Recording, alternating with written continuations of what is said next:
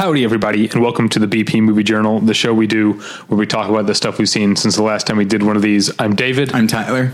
I'm sorry? Sorry, I'm Tyler. I got a little hitch in my throat there. I'm just so emotional, David.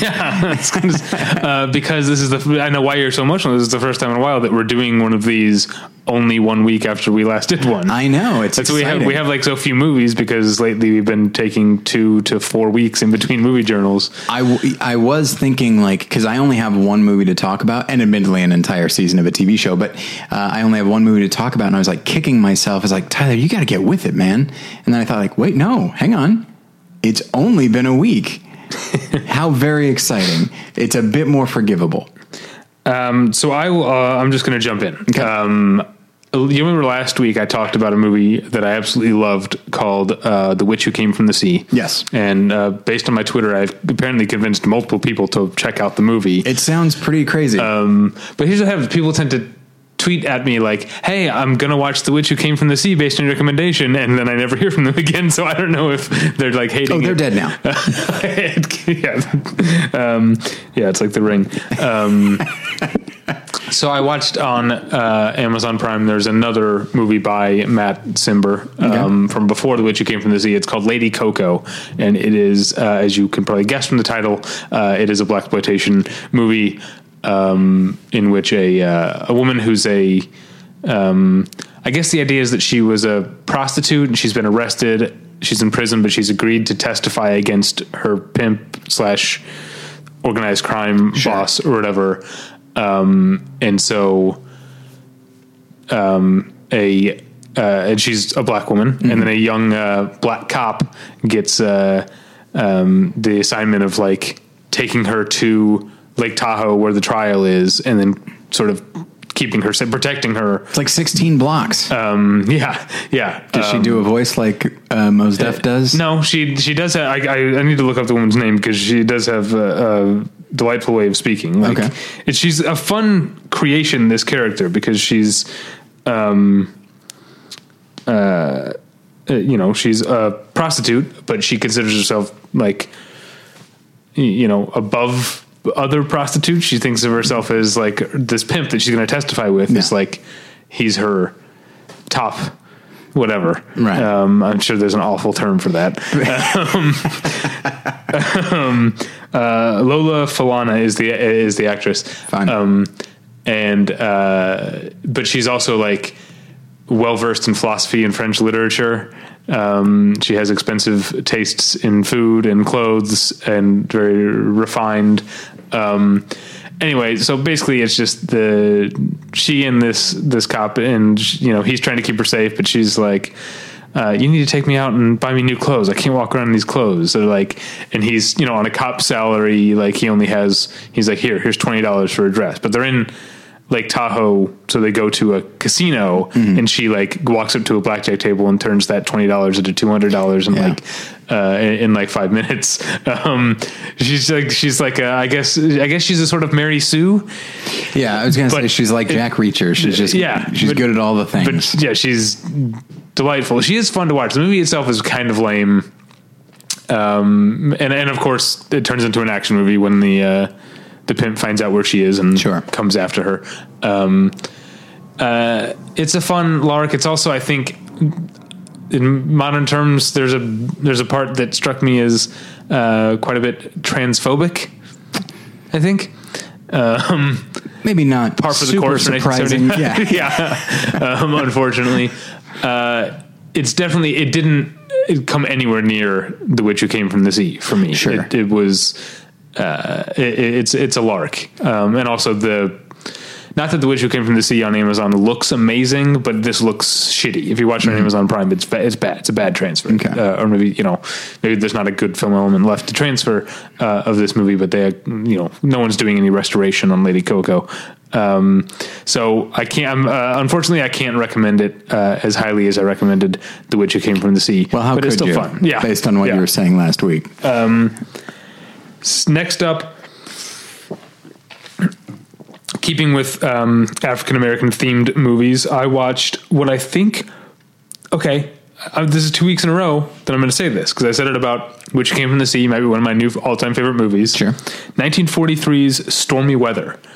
Okay. It's a musical with an all black cast, and Lena Horne is the all right. the lead, the female lead. Bill Robinson is the male lead.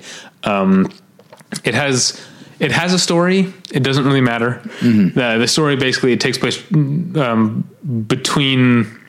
the two world wars, essentially. Yeah. And Bill Robinson plays a character who comes home from World War I, goes to New York City to look up the younger sister of his best friend who died with him when he was over in France with him, to like say, I knew your brother or whatever. Turns out it's Lena Horne. She's like a cabaret singer or whatever. They fall in love. He joins the traveling show that she's a part of, but the guy who's like the band leader / manager, like has a big thing like for Lena Horne. And so he's constantly trying to keep Bill Robinson's character away. It doesn't matter. It's basically just a string of musical. The movie is, I like to say when movies are short, it's like 78 minutes and it is just an excuse to string together a bunch of amazing musical numbers. Yeah. Looking at Bill Robinson here, I see that he was an older gentleman. He died shortly after this movie. This was 43 and then he died in 49 at 71. Okay. So I don't know if he does he do a lot of dancing? Yeah, he does a lot of tap. Okay, great. Speaking of tap, the closing number, and this is not Bill Robinson in this part. The closing number of Stormy Weather has two guys like in sort of synchronized tap dancing, like all the way around, like across a nightclub, like over like tables and downstairs and stuff. And it is one of the most amazing dance sequences I've ever seen in my life.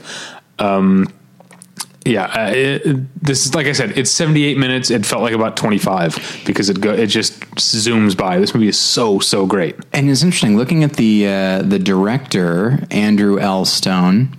This is one of those rare instances where he has made a number of films and I don't think I've seen a single one. I don't know, maybe he just worked in like B movies or lesser known films or something like that. But like as I scroll through his filmography here, I don't see anything that I have actually seen. Yeah, this might be my first of his as well. Yeah, it sure is. That's fascinating to me, that kind of thing, that just certain people that just not crank out, but they put out movies pretty regularly and that like they've completely fallen through the cracks for me. Yeah, that's a shame. But you should check out Stormy Weather when you get a chance. It sounds great. And it sounds like something that'd be fun to watch on the big screen. Sure. I watched it online. I bet UCLA would do something like that. If I said, hey guys, Tyler Smith here, Battleship Pretension. Do you think you could do a big screen showing of Stormy Weather? I bet they'd say yes. There you go. All right. I'll show up. What did you watch? All right. So my one movie was Darren Aronofsky's Mother. You'll notice the exclamation point in my... Well, because you have to walk a line because it's lowercase. Yeah. But it's an exclamation point. So it's not like leap. Right. But it is like, so it's... Mother. Yeah, I guess that's... Mother. Yeah. I guess that's how you... Fancy seeing you here. There you go. That's the implication, I would assume. Okay. So, a lot has been written. A lot has been said about Mother. Here's what I'll say. The movie is not for everyone, but I will put this out there. If you're a listener of Battleship Pretension, it's for you. Oh, okay. I want everyone to see it. Everyone that could appreciate it on any kind of level. It was horrendous. I mean, horrendously mismarketed. I've been writing these Tyler's Takes, this column, whatever you want to call it. And I talked a little bit about the reaction to Mother, and I told this story that is so fascinating.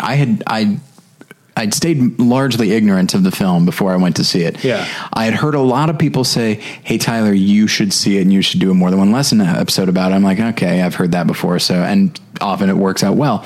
So I went to see it and it was the last showing of the night and I was one of a handful of people in the theater.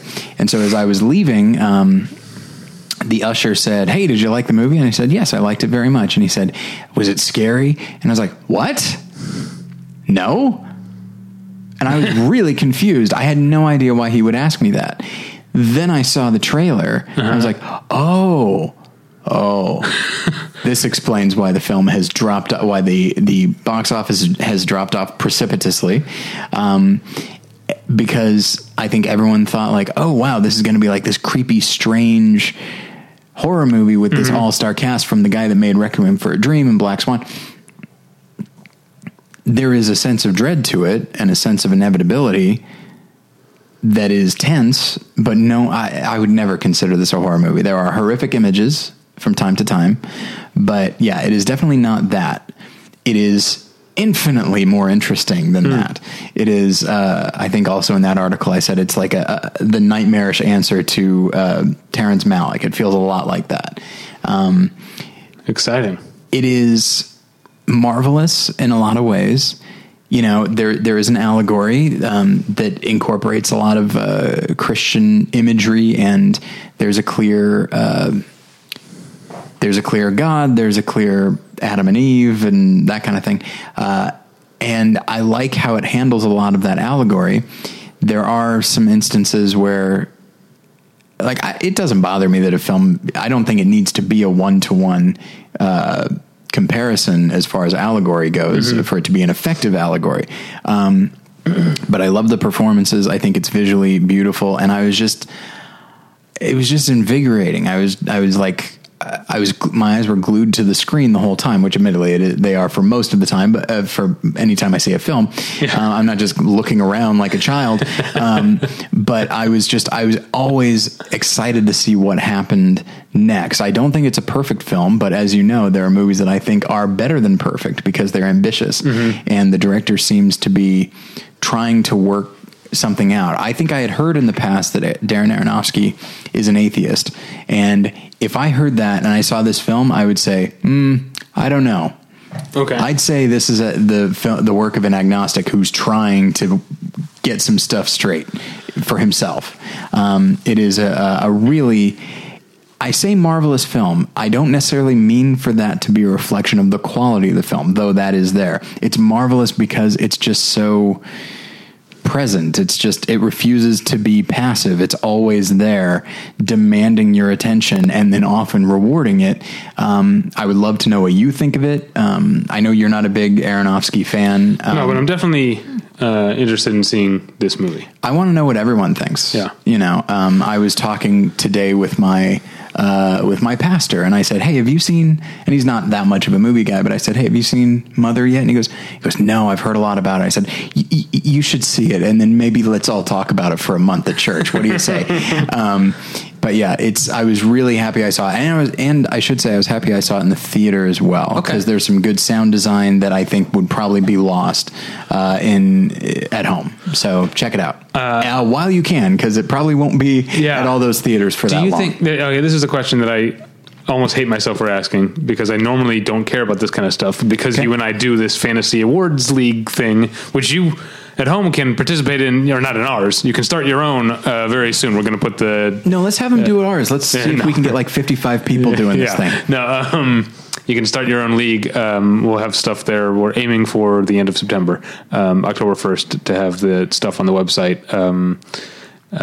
Feel free to make a suggested donation if you're going to, a lot of people put a lot of work into this. Anyway, that's not the point. Here's my question. Do you think Paramount is going to pull back on the reins on the awards campaigning for this movie because of the reaction, the public reaction? I do.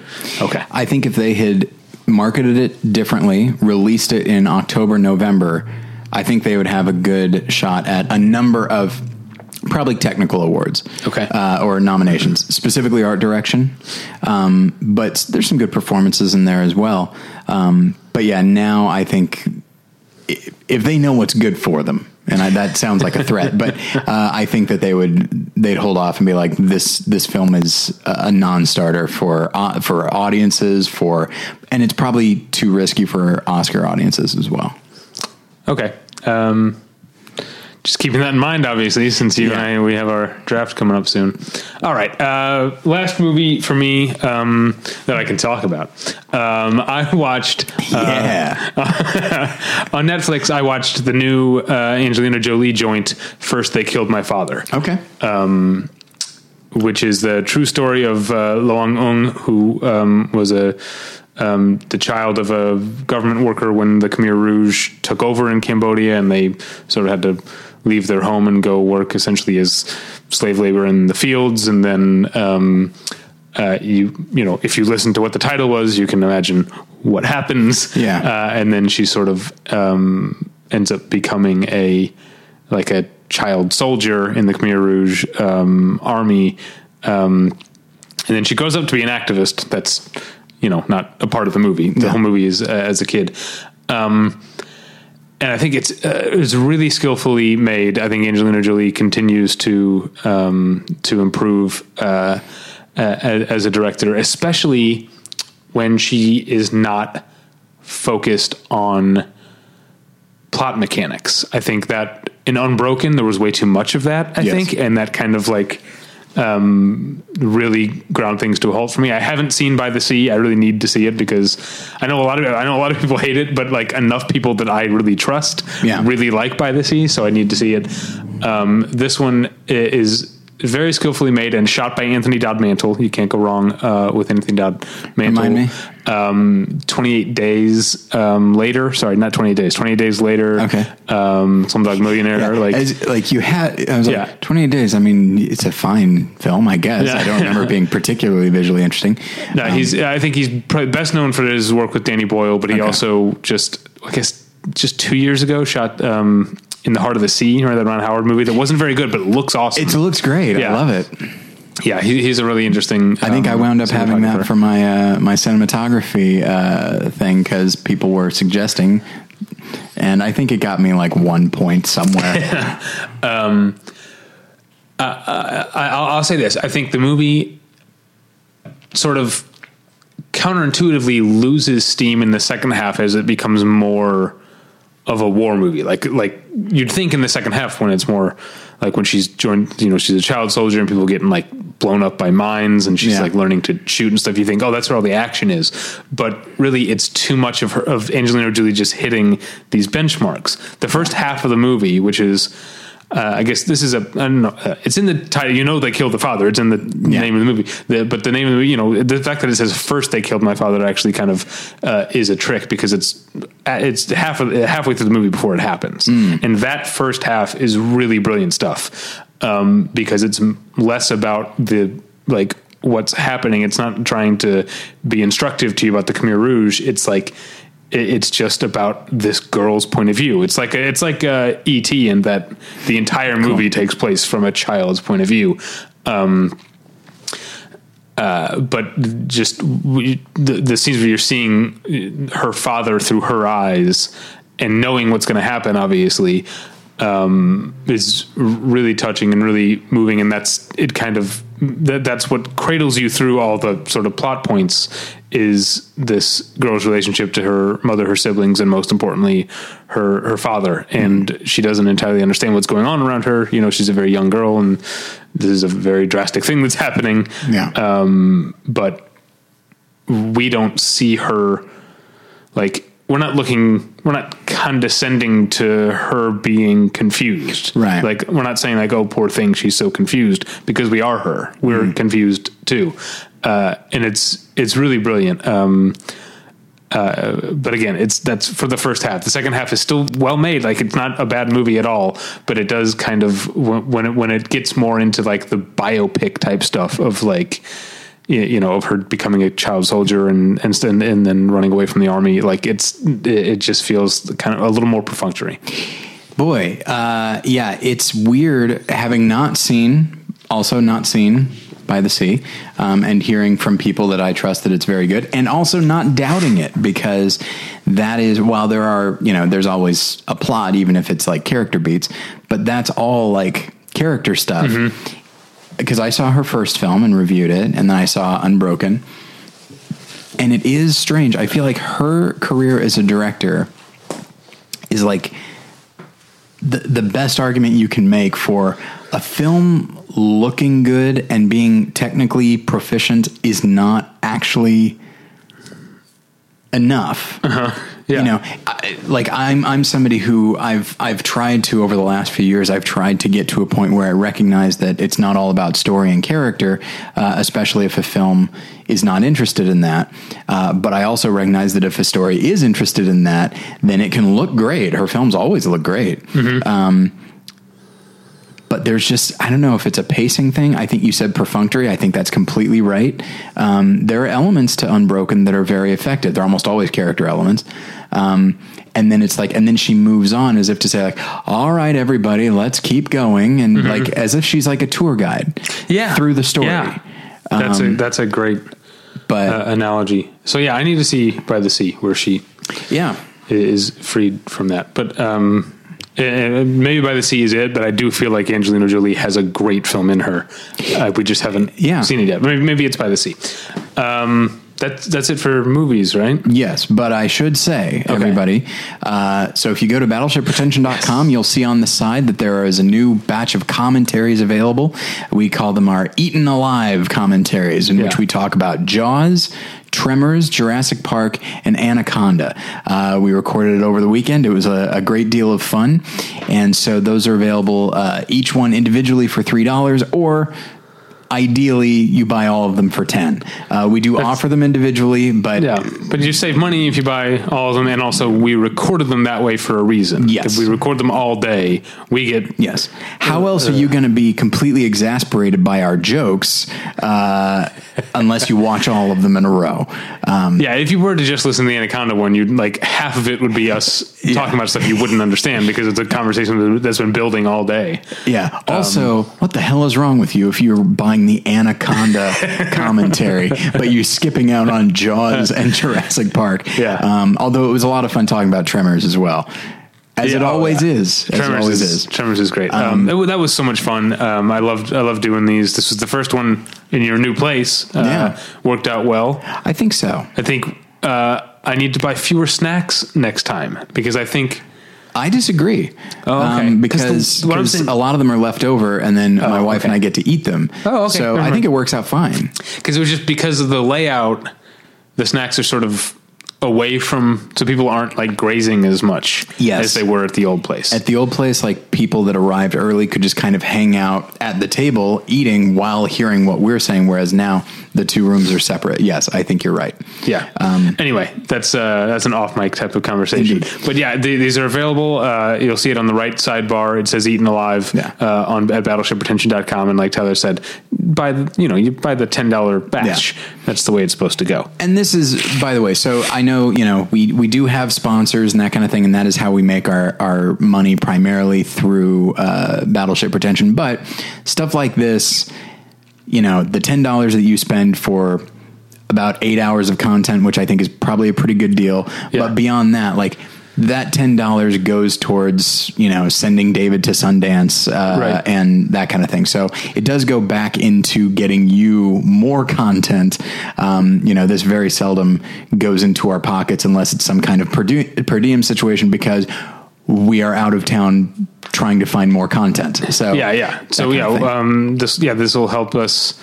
Like Tyler said, help get me to Sundance, get us to Comic-Con, keep Scott fed at AFI Fest. Yeah. We should probably downplay the Comic-Con thing, because apparently nobody likes that coverage at all except us. Maybe we should stop going. No. I still, you know what? I had a blast this year. I still enjoy it, and people do seem to. Sometimes they're interested in the panels, but I think more than anything, like, trying to go to, in some cases, early screenings of like a TV show that is going to be debuting or a movie. I think people do seem to like that, at least based on the numbers and clicks and stuff. Again, an off mic discussion. All right. But yeah, so that is one of the ways, and that you can support the show and you also get something out. You get a ton of shit. Like we said, it was a ton of fun. We hope we think you'll have a ton of fun listening to it. Yeah. Speaking of TV, as you were when we talked about Comic-Con, I don't recall. The only thing I want to, I'm still watching, stuff that's going on. I haven't had a chance to watch the new, The Good Place, because The Good Place season 2 started last night. And it was a two-parter, I believe, right? Was it? I haven't even looked at my DVR. Yeah.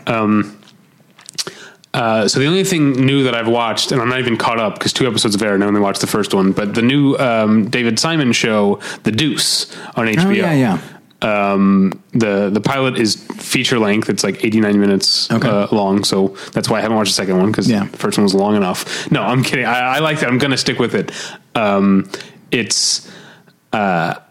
think it's, I don't know if this is just me, but what I knew going into, I knew it had something to do with like sex work and porn, but I also knew first and foremost that it was a movie where James Franco was playing brothers. It's a dual role.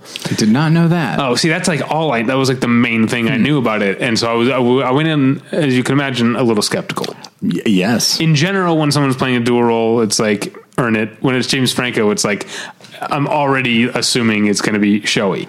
Yeah. That's not fair to him. It's like a reminder that, oh yeah, he's a good actor. He's good in this. And also what I didn't realize is it's much more of an ensemble. Okay.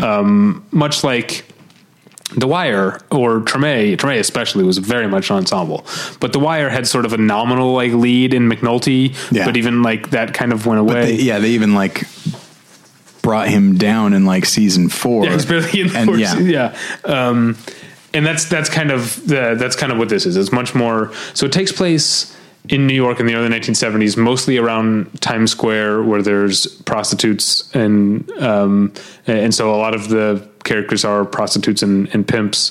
And then James Franco plays a struggling father of 2 who has not a happy marriage and is like working 2 jobs as a bartender. Just to provide for his kids or whatever. And one of the bars he works at is like in Times Square. And from what I understand, the movie is going to get into pornography. It's not there yet, but it is very much about sex work. It's very much about prostitutes and pimps. That's the main thing.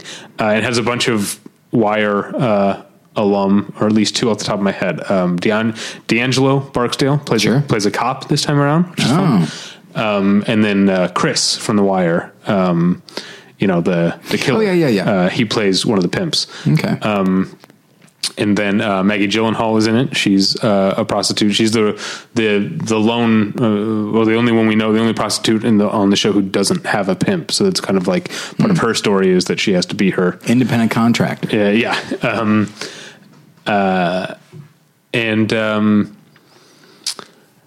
I think there are a couple things that I rolled my eyes at. Like, I think sometimes it gets a little too lascivious. It's like, okay, we know that this is a show about sex work. Like, I don't think that shot, like, there's a part where one of the James Francos is walking down the street and he sees a guy getting a blowjob in a phone booth, and he like recognizes the prostitute and he says, "Oh, hey, whatever." And she like stops what she's doing and turns around and is like, Hey, Frankie, or hey, I think it's Frankie. It's Vincent and Frankie are the 2. I can't remember which one's which.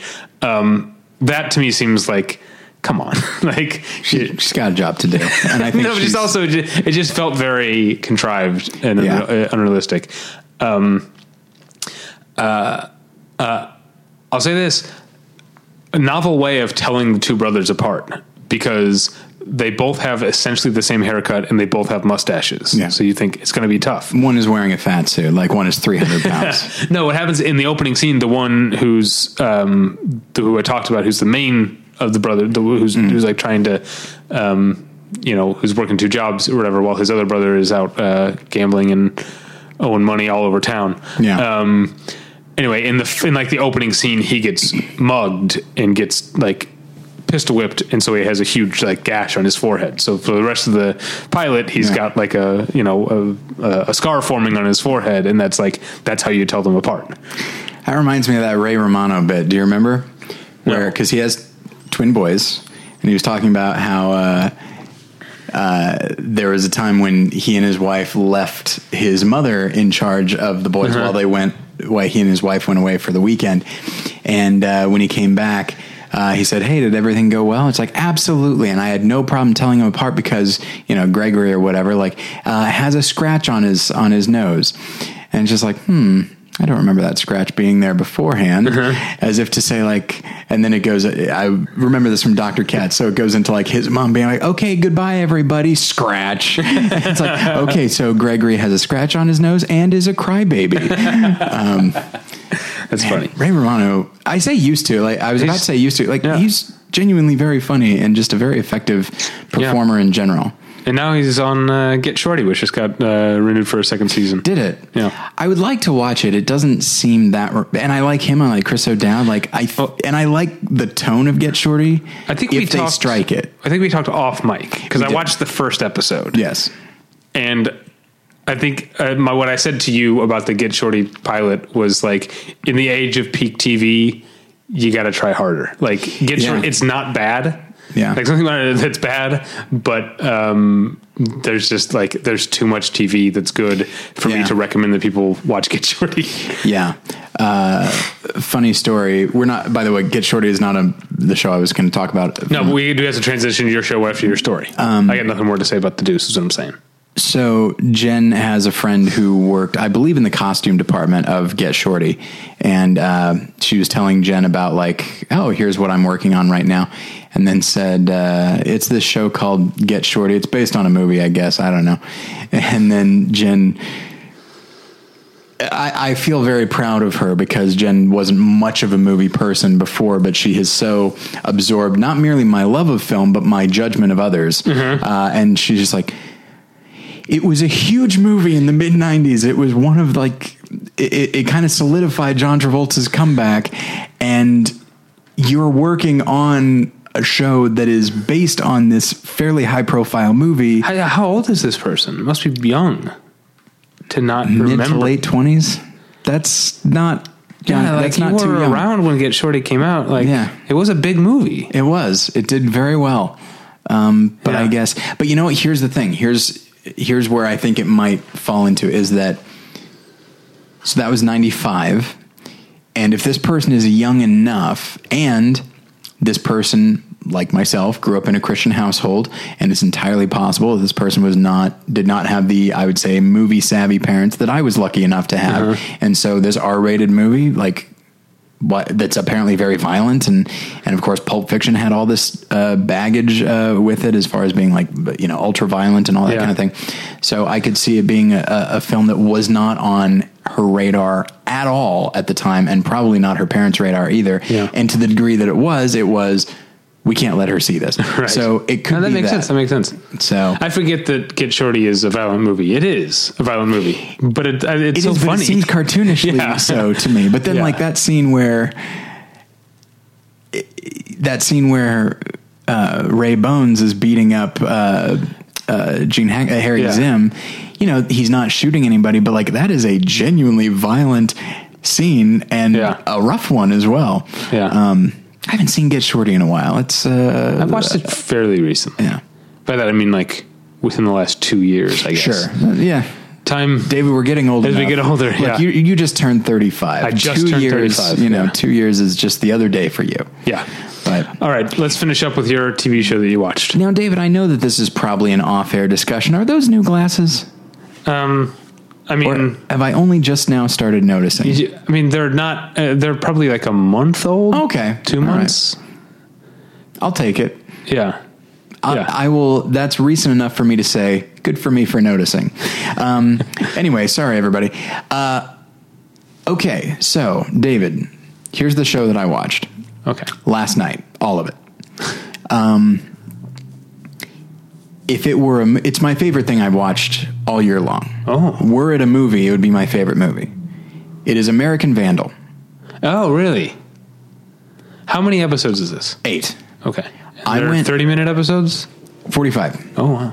I went in expecting, understandably so, that it would be like kind of a send-up of... Yeah, that's my understanding. Making a murder. And it is that. But only to a point.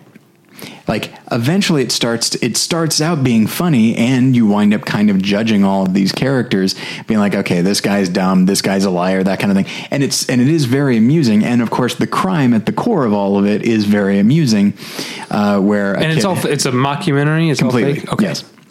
Because I didn't know. You know, there was a I didn't listen to it, but there was like a multi-part podcast called What Happened to Pizza at McDonald's that was like, let's take a serial type approach to the brief part of time, like period of time that McDonald's offered pizza.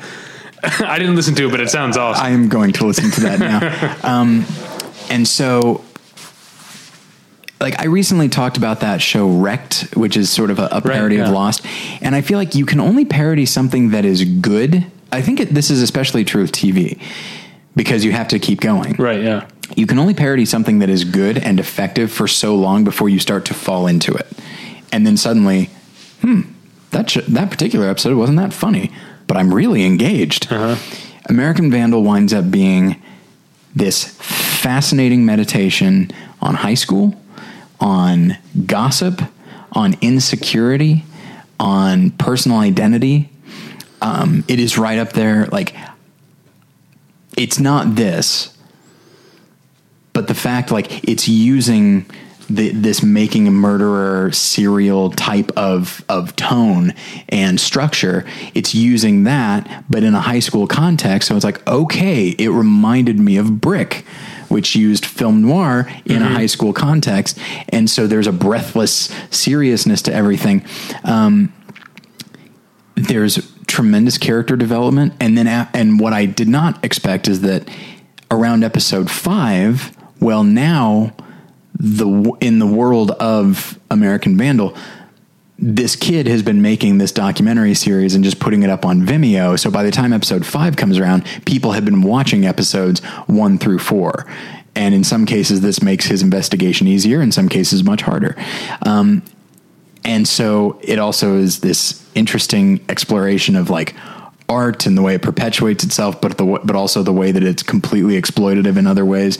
And the degree to which we're all comfortable with it exploiting people, especially in the name of finding the truth.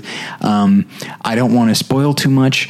It is wonderfully written, beautifully acted, shifting sympathies. And then after a while, you realize you sympathize with pretty much everybody, because you remember what it was like for you in high school, and just even characters that are just kind of like there's this kind of wormy guy who, is kind of known to lie for attention, which I feel like instinctively we look at it just like, oh, he's just lying to boost himself, to get attention. It's just like, and I don't know if this is just me, but I do feel like after a certain point, like, I just feel bad for him. I don't dislike him. I feel bad for him. And that happens over and over again. And it winds up being this fascinating little high school drama that also is a mystery.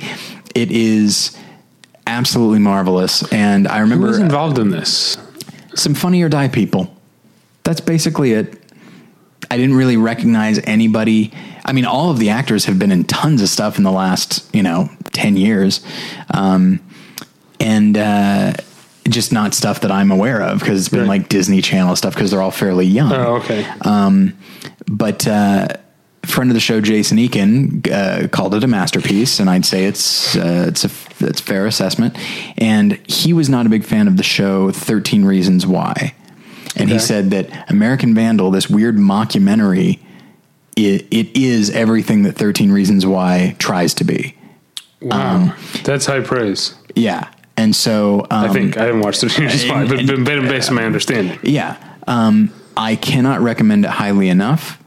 I absolutely adore it. I feel like I'm going to go back and rewatch it, because I did watch it all at once, which was time consuming, but I couldn't help it. Like, I wanted to get to the bottom of the mystery, and I wanted to spend more time with these characters. It is a real achievement, and it's the kind of thing that, I don't, especially with the Emmys, I don't spend much time thinking about what should or shouldn't be nominated, but this is the kind of thing that, like, because of what it is, I feel like it won't get any kind of Emmys push, but it should. It is so complete. And I think everyone should watch it, and I think you would enjoy it as well. Cool. Buy our commentaries.